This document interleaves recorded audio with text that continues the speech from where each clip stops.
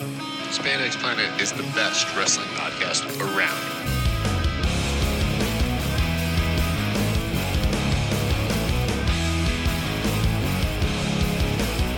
I like Spandex I like Spandex Planet because it keeps me informed.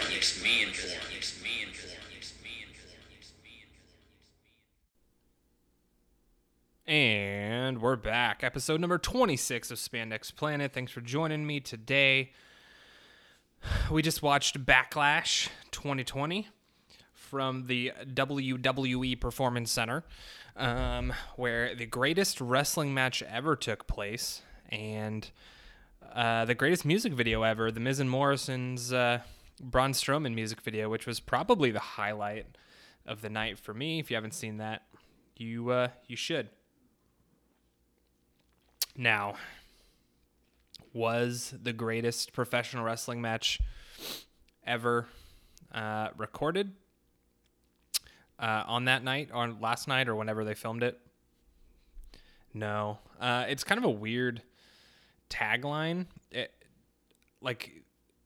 had a very good match, but to me, I just think that if you're going to tout something as the greatest wrestling match ever, it should be ironic, and they did a good job with the production and what they did, and I'll talk about that a little bit later, but overall, just really weird marketing, but not really surprising from WWE since they do weird things like that.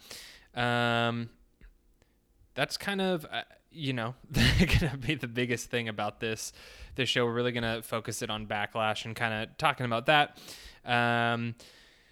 Apparently, Edge was injured in that match. Torn tricep is what I've read, so that's kind of a bummer.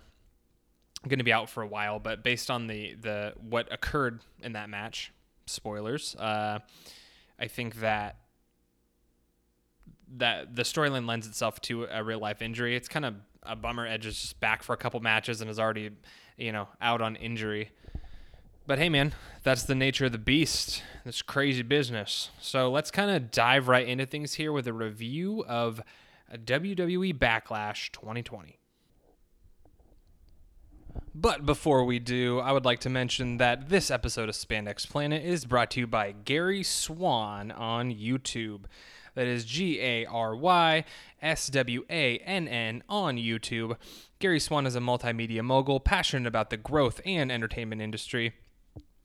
Privately funds actors and influencers under his banner and lives by one simple quote: quantity over quality.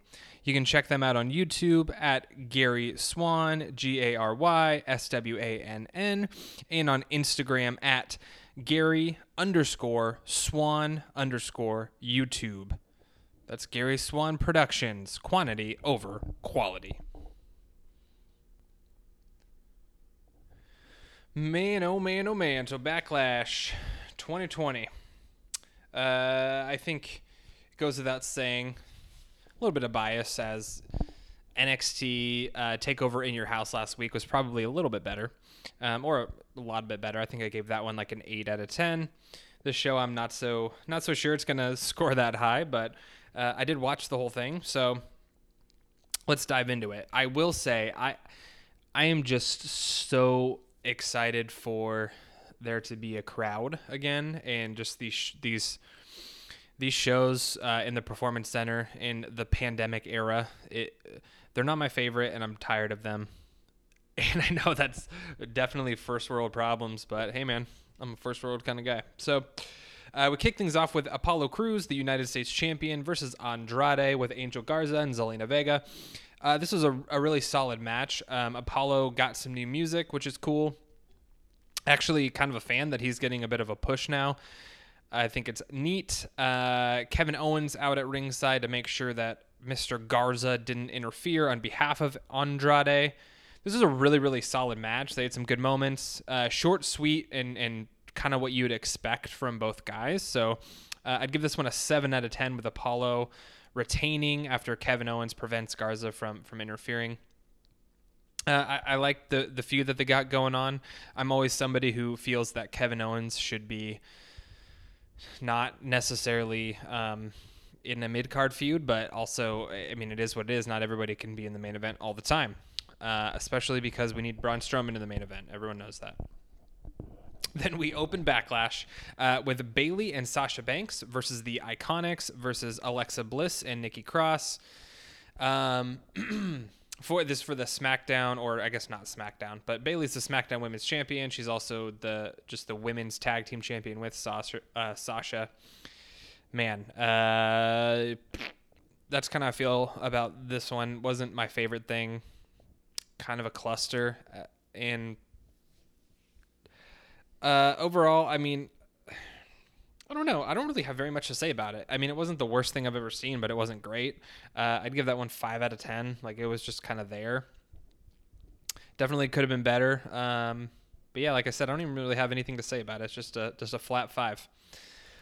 We moved on there to Sheamus versus Jeff Hardy. The match wasn't it wasn't bad by any means. But I did enjoy it. And I do kind of like the feud that they have going on. I feel like this just recently happened where someone threw pee in someone's face, or maybe this was like 10 years ago. I don't know. I don't remember, man. I've watched too much wrestling. I think Jeff Hardy's doing a great job. It's cool. I always like when they bring like real life into stuff. And Jeff Hardy tends to do that. If you recall his feud with Matt, back in like 2009 before WrestleMania 25 with his house burning down or whatever, and like that's cool, and they're doing it this time with his past addiction. I like, his acting is good, and Sheamus unfortunately is kind of the weakest part of this story, but it's cool that Sheamus is at least working with somebody notable like Jeff. The match was fine. I think this is one of those feuds that I wish was happening not during the pandemic era, but I also understand, like, if the show's going on, they can't just abandon everything or not run storylines because there needs to be a show. So yeah, it was fine. I give this one 6 out of 10. It wasn't the worst thing ever, but it wasn't my favorite thing, and it also just wasn't bad. It was just pretty average. So 6 out of 10 for that match. I probably would have honestly given it a 5, and maybe I'm being a little harsh on it, but I kind of like the storyline, so I gave it an extra point for that. Next, we moved on to a true 5 out of 10 match again, which was Asuka versus Nia Jax for the Raw Women's Championship. Dude, it's not good. Asuka retains, and I don't even want to say anything else about that. 5 out of 10, man. Not a huge fan. Then we moved on to like the weirdest thing. So I kind of went bad on this match last week, talking about, or maybe it was 2 weeks ago, Braun Strowman, who's the Universal Champion, taking on The Miz and John Morrison, and whoever wins, whoever gets the pin is the Universal Champion.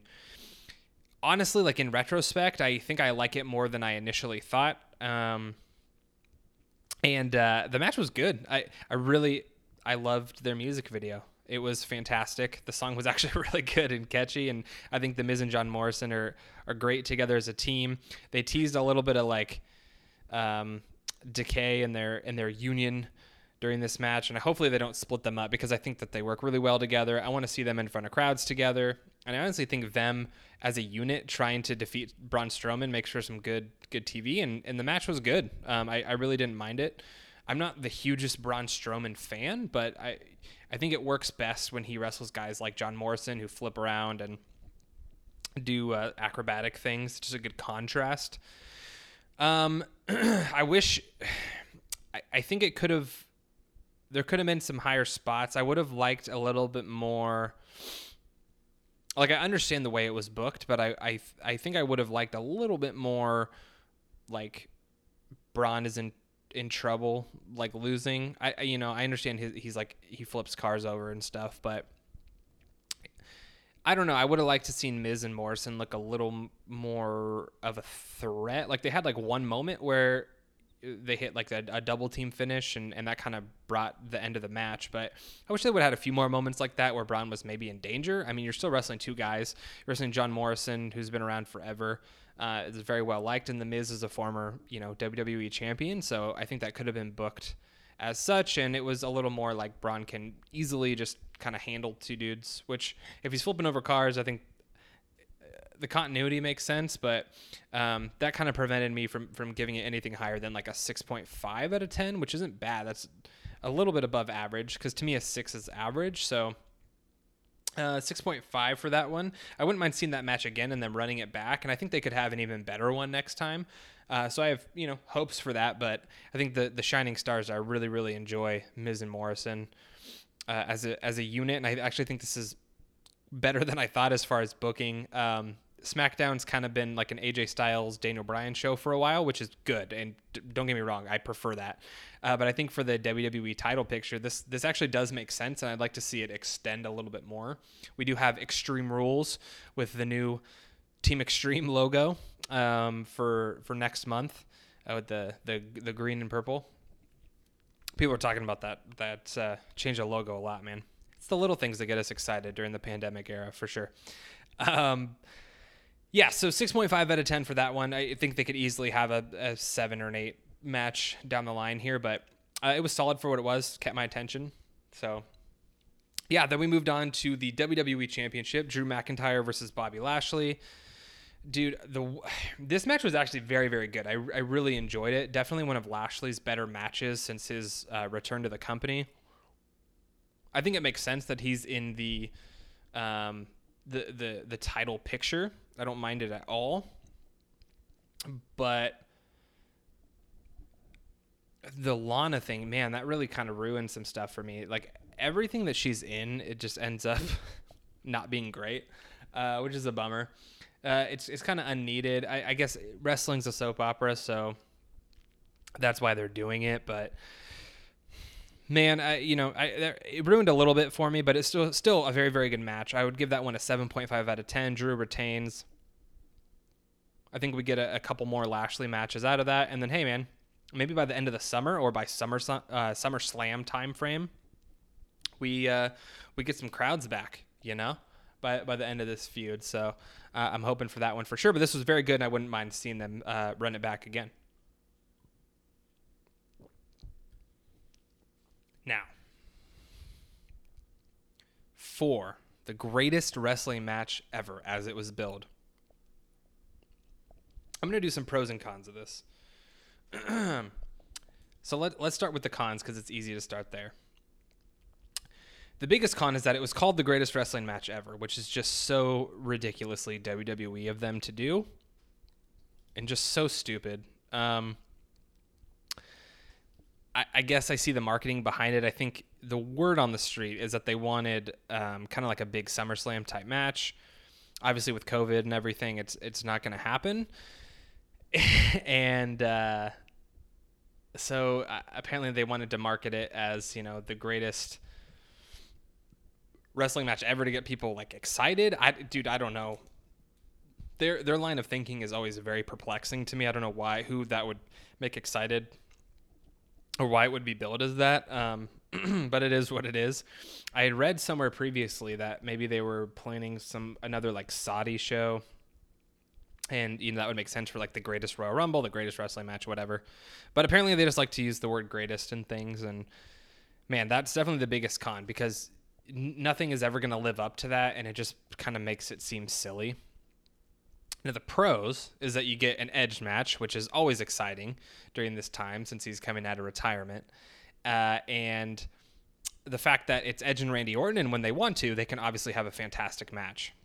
Now, we get into the match, and the way it was presented, while on paper may sound kind of funny, it was actually awesome. So they made, and I think this was filmed a while ago. Not a while ago, but, probably like a week beforehand, and it may have been the only match that they filmed at that time. But they did something a little different with the entranceway. It's really funky with like the plexiglass, like a hockey game. But they made it, the graphic on the ramp was like a steel ramp, and the Backlash background, it definitely looked more like an actual entranceway versus the Performance Center setup, which I just kind of bugs me. And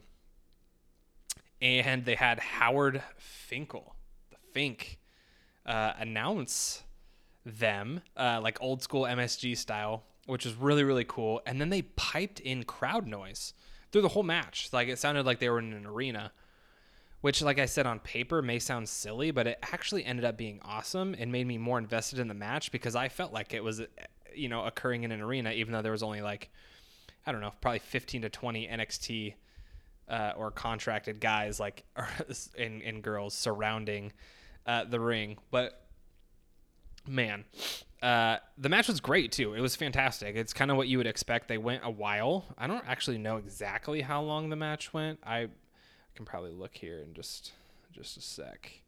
But it went a little while. Let's see. It went like 45 minutes.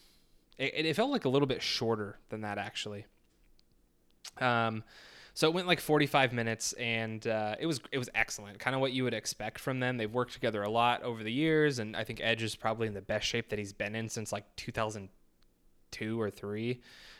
So he looks great. He's moving really, really well. Unfortunately, I mean, the body isn't exactly what it used to be, hence the injury, or the reported injury, the torn tricep. But man, Orton was great. Orton really shines when he can just really turn his character up to 11. So doing just the weird Randy Orton things like whispering in his ear and saying he was going to fucking kill him and calling him a motherfucker and then not being bleeped out was really, really cool. There's just a lot of really, really good stuff. Like I said, they went 45. It was an excellent match. And Orton ends up hitting the punt, which we haven't seen in years. A lot of people were surprised by that. And that's kind of what I was foreshadowing earlier with Edge's injury. The punt makes perfect sense to take him off TV. And frankly, I don't want to see another Edge match because he's sort of a special attraction now until the crowds are back and we can have a big to-do about him like the Royal Rumble. So I think this is perfect. Who knows what this year is going to bring? I mean, we could go back to just no sports until there's a vaccine sort of thing. But with a torn tricep, he could be out the rest of the year anyway. So we'll see. We could get another Orton Edge WrestleMania match, or WrestleMania 37. Who knows? But this match was excellent. I think the punt was a perfect way to end it off. Orton getting the win. And then, saying all the crazy Randy Orton things in his ear about going home to his family and saying Uncle Randy says hi was just excellent. Really, really good stuff. Very well written, well done. I would give this match a 9 out of 10. Definitely, obviously, the match of the night. The best match that I've seen on WWE TV during the entire pandemic era, if you will. Very, very good. It was not the greatest wrestling match ever, but I don't know what could be considered that. I guess if you're going off the Meltzer scale, it's one of the Omega Okada matches, which, yeah, in my brain's probably better than this too. But this was excellent. Very, very good. Really, really liked it. So 9 out of 10. Good stuff. I think Backlash it was just weird. Last year they replaced Backlash with Stomping Grounds, which was just a horrible idea. So I'm glad Backlash is back. Those weird one-off named pay-per-views never do well, and there was like no one in attendance. It was very bizarre. So I'm happy Backlash, I obviously being like a ruthless aggression attitude era person in my childhood, I want everything to be named what it was. I want Unforgiven and No Mercy and Vengeance and all that. So it's cool to have Backlash. With that Edge Orton 9 out of 10, excellent match. I think it really, really assisted the show because up until then it was pretty average, which most like non-Big Four pay-per-views are in most summer shows for some reason kind of end up being. I almost forgot because it wasn't a match, but they announced the Viking Raiders versus the Street Profits, and instead they did a backstage segment that was like hilarious. It was so bizarre. They've been doing a thing on TV for weeks where they're competing with each other, doing various like sports and competition things, and they always have like it's very funny. As far as wrestling goes, at least it's not like laugh out loud funny, but it's definitely WWE funny in a good way, if that makes sense. So they really added to the cheese of this, and they had Akira Tozawa with a bunch of ninjas, and they fought ninjas and then jumped off of one of the production trucks into a dumpster. Very weird, but like really entertaining, and I was honestly a fan, and normally I'm not a huge fan of things like that. So hey, I think that honestly helped the show out a little bit too, because the first few matches were like bleh. yeah, so with that being said, I think this show probably, I mean, if the Edge and Orton match ended up being either not on the show or one of those matches that was like a very quick thing that was ironic about being the greatest wrestling match ever, this show probably would have got like a 6 out of 10 from me. But the Edge Orton match definitely kicked it up. So I'd probably go like a 7 out of 10. Definitely one of the better, like if you watch, like if you pull one match out of this and watch it, you'd probably think, bleh, you know? But when you watch it as a whole and really go back and recount all the things that happened, it's honestly, it wasn't too bad. One of the better pandemic era shows for sure. Obviously the Edge Orton match, like I keep saying, really beefed it up, but that one for sure, 7 out of 10, man. If you didn't watch that one, go watch it, give it a shot. It's not going to be Wrestle Kingdom, but it's not bad at all. So Edge is out for a little bit with that, and this is the post Backlash fallout, and there's been some look. I don't honestly spend a lot of time on like dirt sheet stuff because I just frankly don't really care very much, but apparently Christian is supposed to be coming back in some form or fashion to confront Randy Orton, and if this means Christian is back wrestling, that's amazing. If it can be done with Daniel Bryan and Edge, then it certainly can be done with Christian. He's out due to just concussion stuff. I'm such a huge fan of Christian. I would be excited, and him and Orton have great matches, so I'm not going to hold my breath, but that would be very, very cool if that did happen. And I think giving Christian another run where he's kind of a big deal is necessary, because his last run was it wasn't bad, but it wasn't what I thought it should be, which leads us into the fantasy booking for this week. Since we're still in the pandemic era of life, I'm unable to train, although we may be diving back into training here pretty soon, but I'll keep you updated on that as time goes on.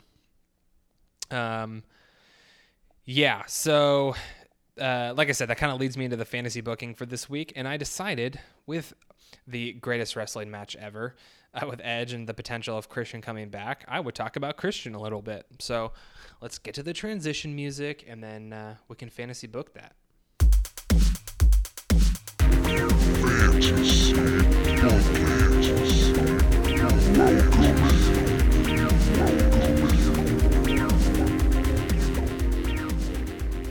Alrighty. So Christian Cage, Captain Charisma, the instant classic. I was always a huge fan of Christian growing up when a lot of other people weren't, and I don't know why I always liked him. I just always there was something about him that I always liked. And what's really, really strange is I've always had this weird fascination with Canada, and that's probably why. So I really love pretty much any like wrestler from Canada, especially when I was younger. The exception to that being Rob Van Dam. But when the Un-Americans were doing their thing with Test and Lance Storm and Christian, I loved it, which is so bizarre being an American. But I was really into that as a child. I was a little communist, I guess. Just kidding. But I've always been a fan of Christian. And then, as I got older and he returned to WWE in 2009 and did definitely the best work of his entire career during that period between like 2009 and 2014. That solidified my love for him, and he made his way into like probably like my top 5 favorites of all time, if not top 5, absolutely top 10. So if you're not a Christian fan, hopefully I can make you one by telling you to go watch some matches. Specifically, go watch his stuff. He did great stuff in WWE, ECW, but he also did wonderful stuff with Orton on SmackDown. So really, really cool stuff there. And I'm excited if he comes back and works a few more matches. I'd be really, really happy. Another reason I always love Christian is because his theme music was always like fantastic and catchy and like just different than everyone else's. So I don't know. That's my thing. I was really obsessed with theme music and entrances, which I think a lot of kids are. That's kind of what attracts you in the first place, right? So everyone loves Kane. So Christian Cage, I think we all know the story by now because everyone probably knows Edge's story. but childhood best friend of Edge. Edge got trained, and then Christian got trained, and they were tagging up together throughout Canada. The Blonde Bombers or Blonde Bombshells or whatever their names were. But we start in WWE. Edge debuted in '98, doing like a loner gimmick, and just kind of was there. And then Christian debuted also later on that year, which was pretty cool, with his like white blouse shirt thing on, which there's a new Mattel figure that represents that time period. That's fantastic, that I have, because the pandemic has caused me to overspend on wrestling figures and start a lot of different collections that I previously didn't. But side note. So he debuts and kind of distracts Edge, but then eventually they form a unit with Gangrel called the Brood, where they're essentially, vampires. Really, really popular during that time frame. Had some great stuff with the Hardy Boys during that time. Christian did a lot of stuff with the light heavyweight championship. And I remember during this time period, like 98, 99, I definitely watched all the time. I think I was 7 during this time period, so I probably just really only loved like Kane and The Undertaker. But I do remember the Brood, and I remember seeing them on TV and being completely terrified of their entrance. It used to like freak me out. I could never like have their music playing, which is now I'm like, dude, there's literally the best wrestling entrance theme of all time, but I could never have it playing when I was younger. So I always liked that, but I don't think Christian ever stuck out to me. I think Gangrel was the one who stuck out to me. But then Edge and Christian break away. The Hardy Boys join the Brood, and then it's ENC, Edge and Christian, which one of the most famous tag teams in WWE history.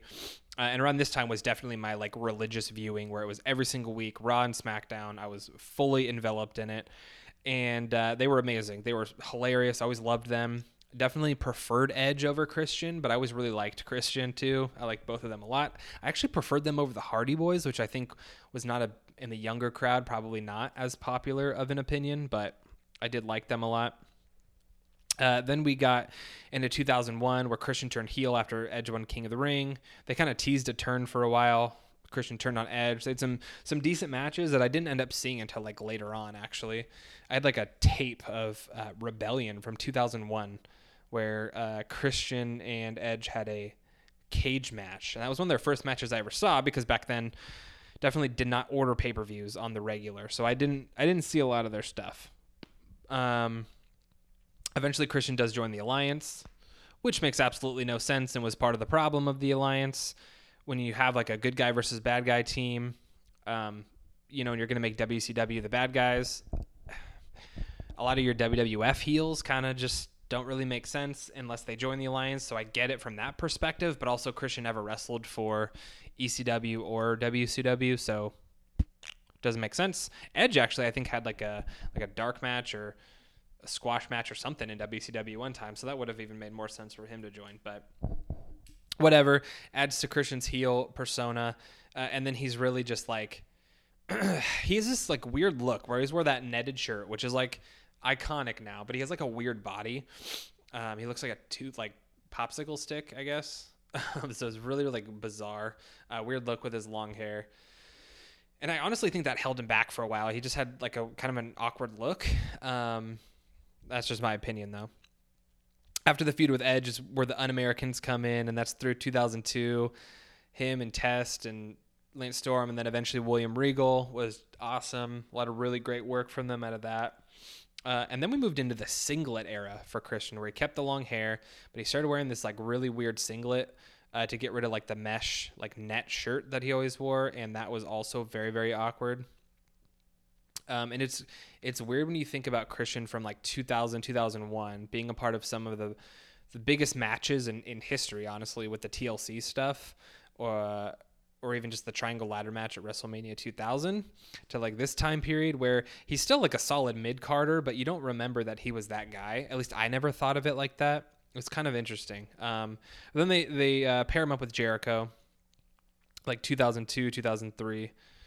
And I really loved that tag team. They had some good stuff with Bubba Dudley, or the Dudley Boys, I guess. Good little tag team run there. And obviously, I've discussed my love of Chris Jericho on this. So anything with Jericho I loved. And you had Christian to that, and I already enjoyed him. So that was a cool team. After they parted ways, well, I guess this is while they were still together. Christian cuts all of his hair off. I feel like I don't quite remember exactly when that happened, but I do have like a vague memory. I believe he like wins the Intercontinental title at like Judgment Day 2003. And the reason I remember this is because around that time, I remember my parents upgraded to a way better cable package, and so I used to just order the pay-per-views and not even tell them, or I was a little shit. Now I'd just be like, oh yeah, it doesn't cost anything or whatever. And the bill would come, I'd get in trouble, and the cycle would repeat, but then eventually like they would just let me do it. So I watched everything in 2003. But I think he wins the title and then comes out the next night with the new music, which was actually a bummer because he had really, really cool music with like the opera theme stuff that he did and all the gold falling down. Pretty elaborate entrance, honestly, for a mid-carder. And changed it to some like generic rock music with his like weird frosted tip haircut. But it was still cool to see him kind of ditch that, and then he kind of switch over to just tights, and I just felt like he looked better overall. Then we have that big feud with Jericho, with where, you know, Jericho's kind of defending Trish Stratus's honor. They have the WrestleMania 20 match where Trish turns on Jericho and goes to Christian. I loved that. That was like something I think about all the time. Out of everything that happened on that show, and it was a very good show, that was the thing that I cared about the most, which is, you know, for whatever reason. And then we have that kind of fizzled out, and then we had Tomko brought in as Christian's heater into like 2005. And then we get like the title match stuff at Vengeance 2005 with Cena and Jericho in a triple threat match. And I was really, really happy about that because, like I said, I was definitely a Christian fan. And what happened right before that, I think the first time he got new music past that weird rock thing that I was just talking about was Survivor Series 2004. And the first time I heard that, I was like, what is happening right now? It was like the coolest entrance music I ever heard, and it made me love Christian even more. And then I just wanted him to be the top guy in everything. So that was his Waterproof Blonde theme, which was just miles and miles better than that generic rock theme that he had. Just super, super cool. But I even loved Christian's theme when he would wrestle singles, when he was with ENC. I don't know why. I always thought it sounded very like kind of gothic still, and my soul is sort of gothic. So then at the end of 2005, his contract expires. And then he moves over to TNA, which around this time, like I was a huge TNA fan, watching all the pay-per-views from like 2002, like end of 2002 into 2003, 2004, when they move over to Fox Sports Net. But like 2006, I was really in and out. So that was really when Christian Cage was kind of a big deal with them when they were on like Spike TV. And I don't really remember a lot from it because by 2007, I'm fully out of TNA and not watching it at all. I'm sure he had some great stuff there. I mean, I've seen some of it, and it's definitely very good. He started using the frog splash, which I thought was cool. And it was cool that he was like, you know, a main guy. He was a big deal. Around this time, he also had some matches in Ring of Honor. This is when I knew what Ring of Honor was, and then with that upgraded cable package I'm talking about, my parents actually ended up getting like another company that had Ring of Honor. From what I remember, I didn't have it like on their old like pay-per-views, on the old cable or dish satellite, whatever we had. But on this other one in like 2006 or 7 timeframe, there was pay-per-views, and I ordered one, and it wasn't like the shows that Christian was on, but it had his match with Daniel Bryan on it, and I think it was like a compilation pay-per-view maybe. So this was probably like 2007, which I loved. I thought was super cool that he was in Ring of Honor. This is when I really started venturing into the indies and other things, aside from WWE and TNA. He also had a match with Colt Cabana versus Daniel Bryan and Chris Daniels, which I still haven't seen, actually. And then he even wrestled at Wrestle Kingdom with AJ Styles and Petey Williams versus Minoru, Prince Devitt, and Milano Collection AT, which is really cool that he got out there and got to wrestle for some pretty notable companies. So we had a really successful TNA run. Contract expired in 2009, and then big surprise return February 2009 on the WWE ECW brand. Probably one of the most anticlimactic returns ever. So what's really, really cool is, from what I remember, there was definitely like a humming that Christian was going to re-sign. And I was definitely excited about that. We're well into like the internet age, so I probably read a report somewhere. So first when his music hits, it's my Story of the Year, which I actually listened to that band outside of wrestling, so I really enjoyed that. Cool, another take on his music. So that's instantly exciting. He has a new Tron. Like I said, I'm kind of a nerd for stuff like that, which I think a lot of us are. And so that was really cool, but just the most anticlimactic, like, oh, it's Christian when he comes back after, 4 years being with another company. Just classic WWE, just kind of like crushing something like that, just poor announcing. And the fact that he came back on ECW at first, I was like, dude, like, this company has never like seen Christian as a main player, obviously. And that was definitely solidified by putting him on ECW. But I think now I recognize that they probably did that so that there was some star power on that show. Because 2009, I mean, that show was just a glorified like main event or Superstars or whatever, just a C show. So putting Christian on there gave it some more notoriety. Matt Hardy was on it previously in that role. And from what I remembered, I mean, he had some good stuff with Swagger. He was obviously the ECW champion. I remember he renamed the Unprettier the Kill Switch, which I didn't like at first. Now it's fine, but I still think, in my brain, I still always just call it the Unprettier. And then ECW like disbands, right? And then he goes over to Raw, and then SmackDown. And then in 2011 is where we have, Edge retires, and then Christian, he finally wins the world title. 2011. I remember being really pumped for that. He beats Del Rio for it. Awesome, great moment for him and Edge. And then he just holds it for a month, just a paper transitional champion, loses it to Orton on SmackDown, which is just like killed me, man, as a Christian fan. He's doing some of the best work of his career, and I'm like, come on, man, give him a lengthy, like, meaningful title reign. But then he's in a title feud, and around this time, WWE really, really likes to throw around like title changes just every month or every 2 months or whatever. So whatever. He's in a feud with Orton, having some of the best matches of his career. And then they do the stipulation where it's like Money in the Bank. It was the same Money in the Bank that CM Punk was wrestling John Cena, that really famous Money in the Bank. And the storyline goes that Orton, had his anger problems, and if he was to get disqualified, Christian wins the title. So literally Orton kicks him in the nuts and wins the title. Christian wins the title by getting kicked in his fucking nuts. And it's just like, dude, embarrassing and just stupid. And I hate that, and I still hate that to this day. I think that's the worst, just poor, shitty booking. It makes Christian look like shit. And then literally like the next month he loses it again, and then he never holds the belt again. Kind of goes back to the lower mid card. There's some injuries he deals with. Comes back in like 2013.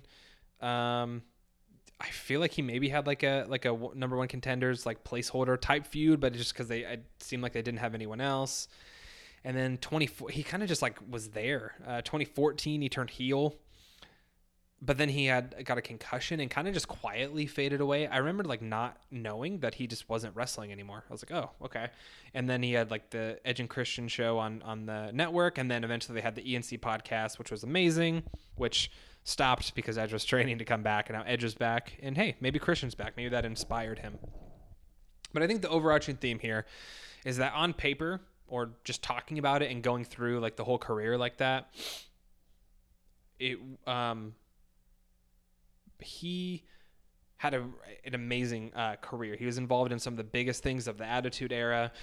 He's always a solid mid-carder, won a bunch of titles, tag titles, intercontinental title, things like that. And then, winning the world title is great. So at least that's, under his name, even if it was kind of bullshit reigns.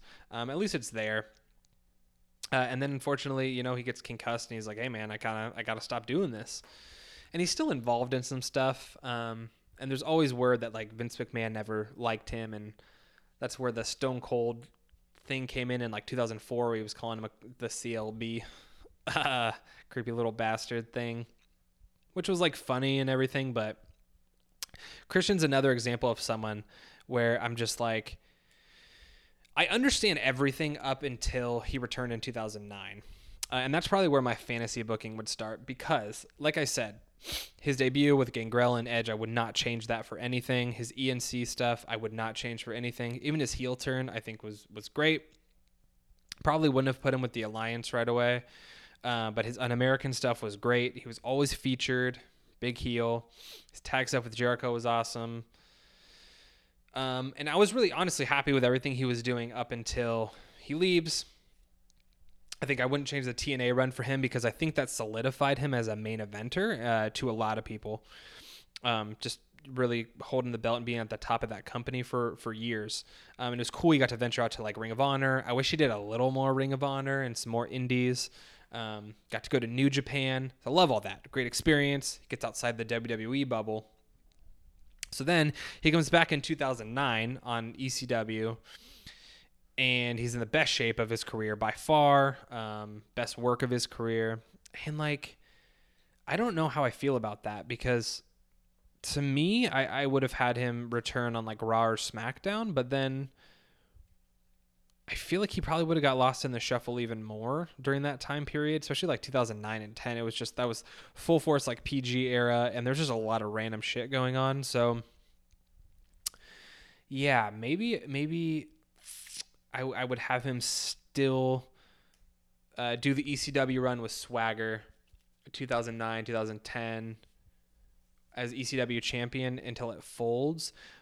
And then what I would have done is I think ECW, and I could be wrong, but I think ECW folded as a brand while Christian was champion. So what I think would have made sense is that when it folds as champion, he's the champion of the third brand. He should automatically be inserted into a title feud on Raw or SmackDown, wherever, he goes. It doesn't make sense for it to be like, okay, well, now you start from the bottom.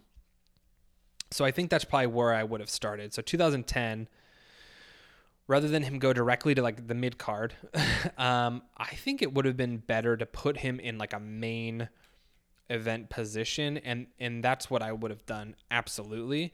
Even if you turn him heel, I think a Edge Christian feud on SmackDown with the Del Rio stuff would have made so much sense. It obviously would have gotten derailed with Edge getting injured. But you can kind of have the same result, right? Like have Christian come out, he's heel, he starts feuding with Edge for the world title. Even if he doesn't win it right off the bat, a triple threat match at WrestleMania in 2011 instead of Christian just doing nothing, I think would have made so much more sense. And then if Edge retires, like that doesn't mean Christian can't just like turn face, like call an audible. He's face, still have him feud with Del Rio and then win the belt. Him winning the belt that way was totally fine, but I absolutely would have still put him in the feud with Orton, but had him held that belt throughout the entire feud. So he would have had a lengthy title reign. And then even if he loses it at wherever, it's not on SmackDown. He loses it on a pay-per-view to Orton after, retaining it all through the summer in a really good feud. Maybe Orton loses or Christian loses by DQ, whatever. Keep that feud alive, but keep Christian the champion during that. Obviously, the powers that be did not see the value in that, but that would have been the main change I would have made. From there, he did have an injury, so I could see after he loses the belt, like keep him up in the upper card. I don't remember who really was like a big deal in 2012 other than, Cena, obviously. But even coming back from injury, man, like don't just insert him back into the Intercontinental title, feud. Like keep him in the main card. Really, I think he had some stuff he did with the Shield, which was cool. I would have kept him up there feuding with CM Punk.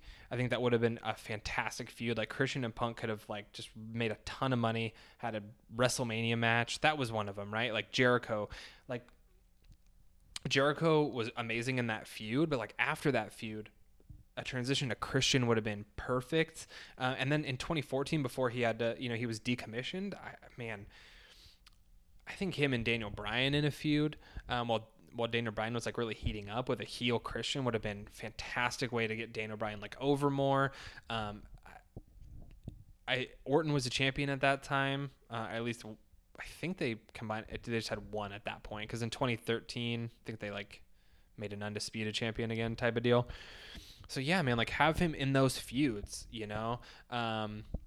Daniel Bryan still could have had his time at WrestleMania 30, but then Christian, you know, could have, I don't know, feuded with someone else who was a big deal, like on the upper mid card. My whole point is like he was so underutilized on that comeback, and I think he was doing better work than literally everyone on that roster. So keeping him in the main title feuds and giving him real meaningful title reigns, like real meaningful ones, like throughout, you know, months of feuds, and maybe another one around that time period, like 2013, 2014, if he would have been the WWE or whatever champion. I think that would have made more sense. Hell, have Christian win a Royal Rumble, man. Why not?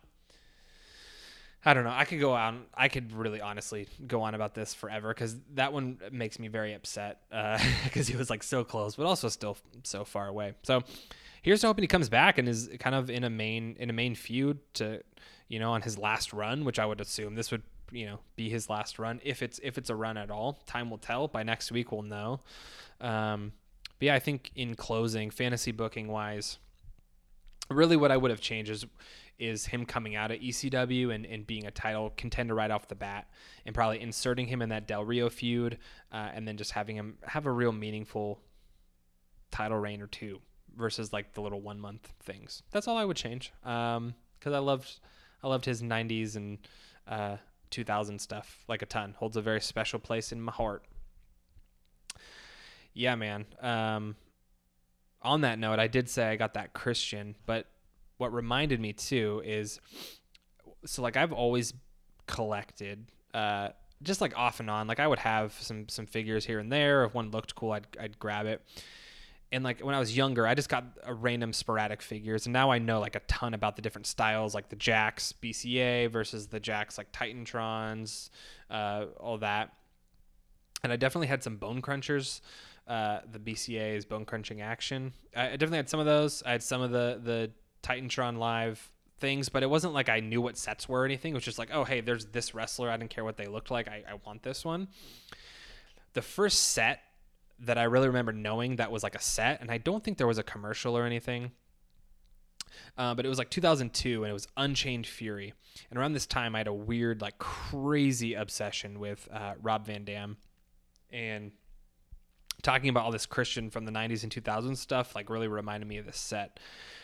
And it was called Unchained Fury. There were still like Titantron Live style figures, right? And it came with Rob Van Dam, Lance Storm, Booker T, the Hurricane, Tajiri, and Ric Flair. And it was the first time that a lot of those guys had figures.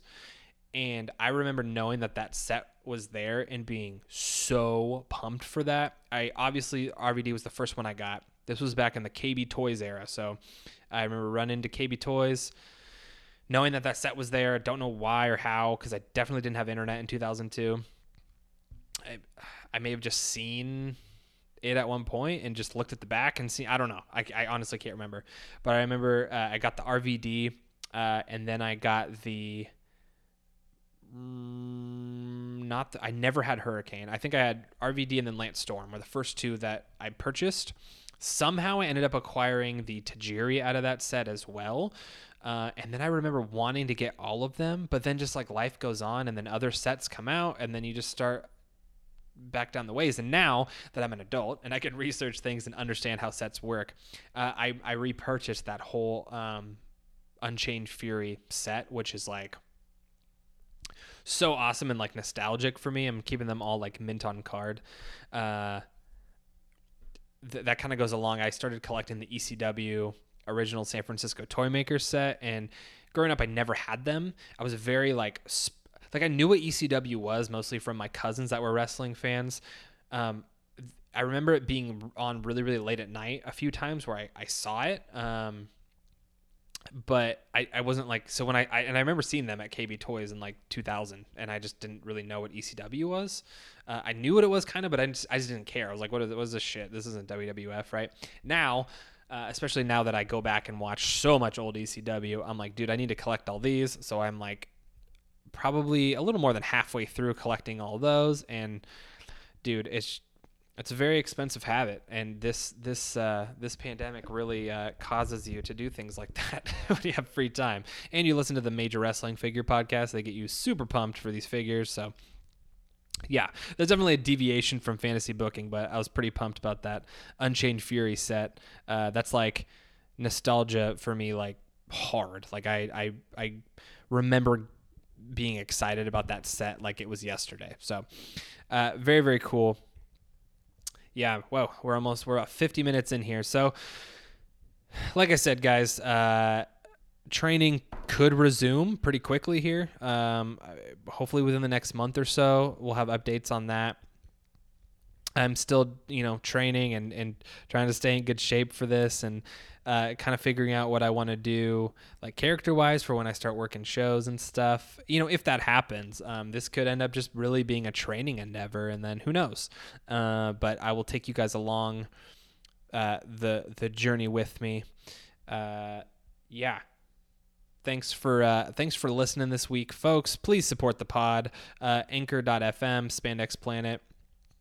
If you want to contribute, I'm on Instagram at Spandex Planet Pod. The links are in the description. Man, go give it a like, support it. Let me know what you think. Feedback is much appreciated. And tell your friends, man. Let's build this thing up, and let's get some fans in here, man. I would definitely really, really appreciate that. But yeah, thanks for listening this week, guys. Until next week, this has been Spandex Planet. Bye.